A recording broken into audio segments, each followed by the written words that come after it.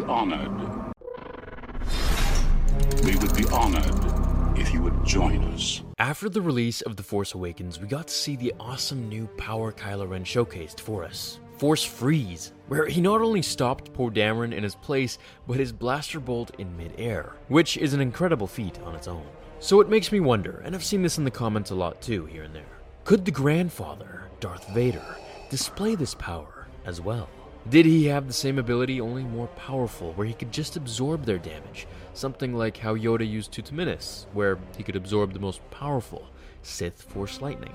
Or is there something else to this? Well, we have two sources here in this video, the screenplay and also the original novelization of The Empire Strikes Back.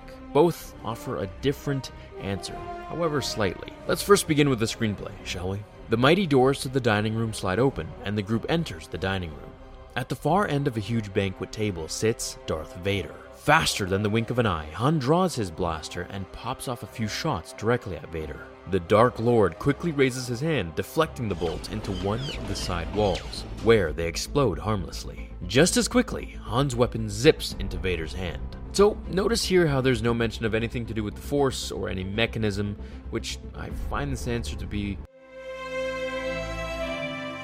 well, pretty lame, to be honest. Now, here's the novelization which explains it much better. "I'm sorry too," Han snapped. In that instant, he cleared his blaster from its holster, aimed it directly at the figure in black, and began to pump laser bolts Vader's way. But the man, who may have been the fastest draw in the galaxy, was not fast enough to surprise Vader. Before those bolts zipped halfway across the table, the Dark Lord had lifted a gauntlet-protected hand and effortlessly deflected them, so they exploded against the wall in a harmless spray of flying white shards. Astounded by what he had seen, Han tried firing again.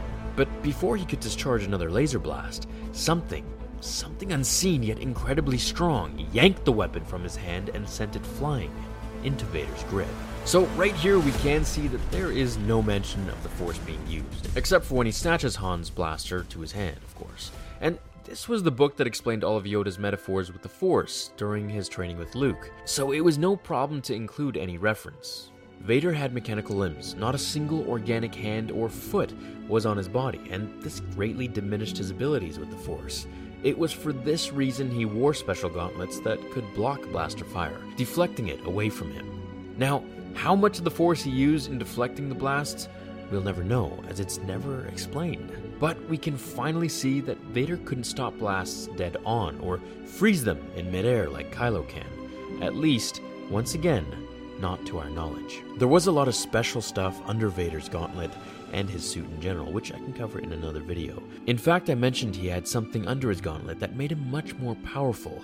I think I said this in the Snoke video a few days ago, which I can cover for you guys if you like. Just let me know in the comments. So with that said, I hope this video does answer the question, and I hope you're all having a fantastic day. I'll see you all in the next episode of Star Wars Theory. Until then, my fellow Jedi and Sith friends, remember, the Force will be with you always.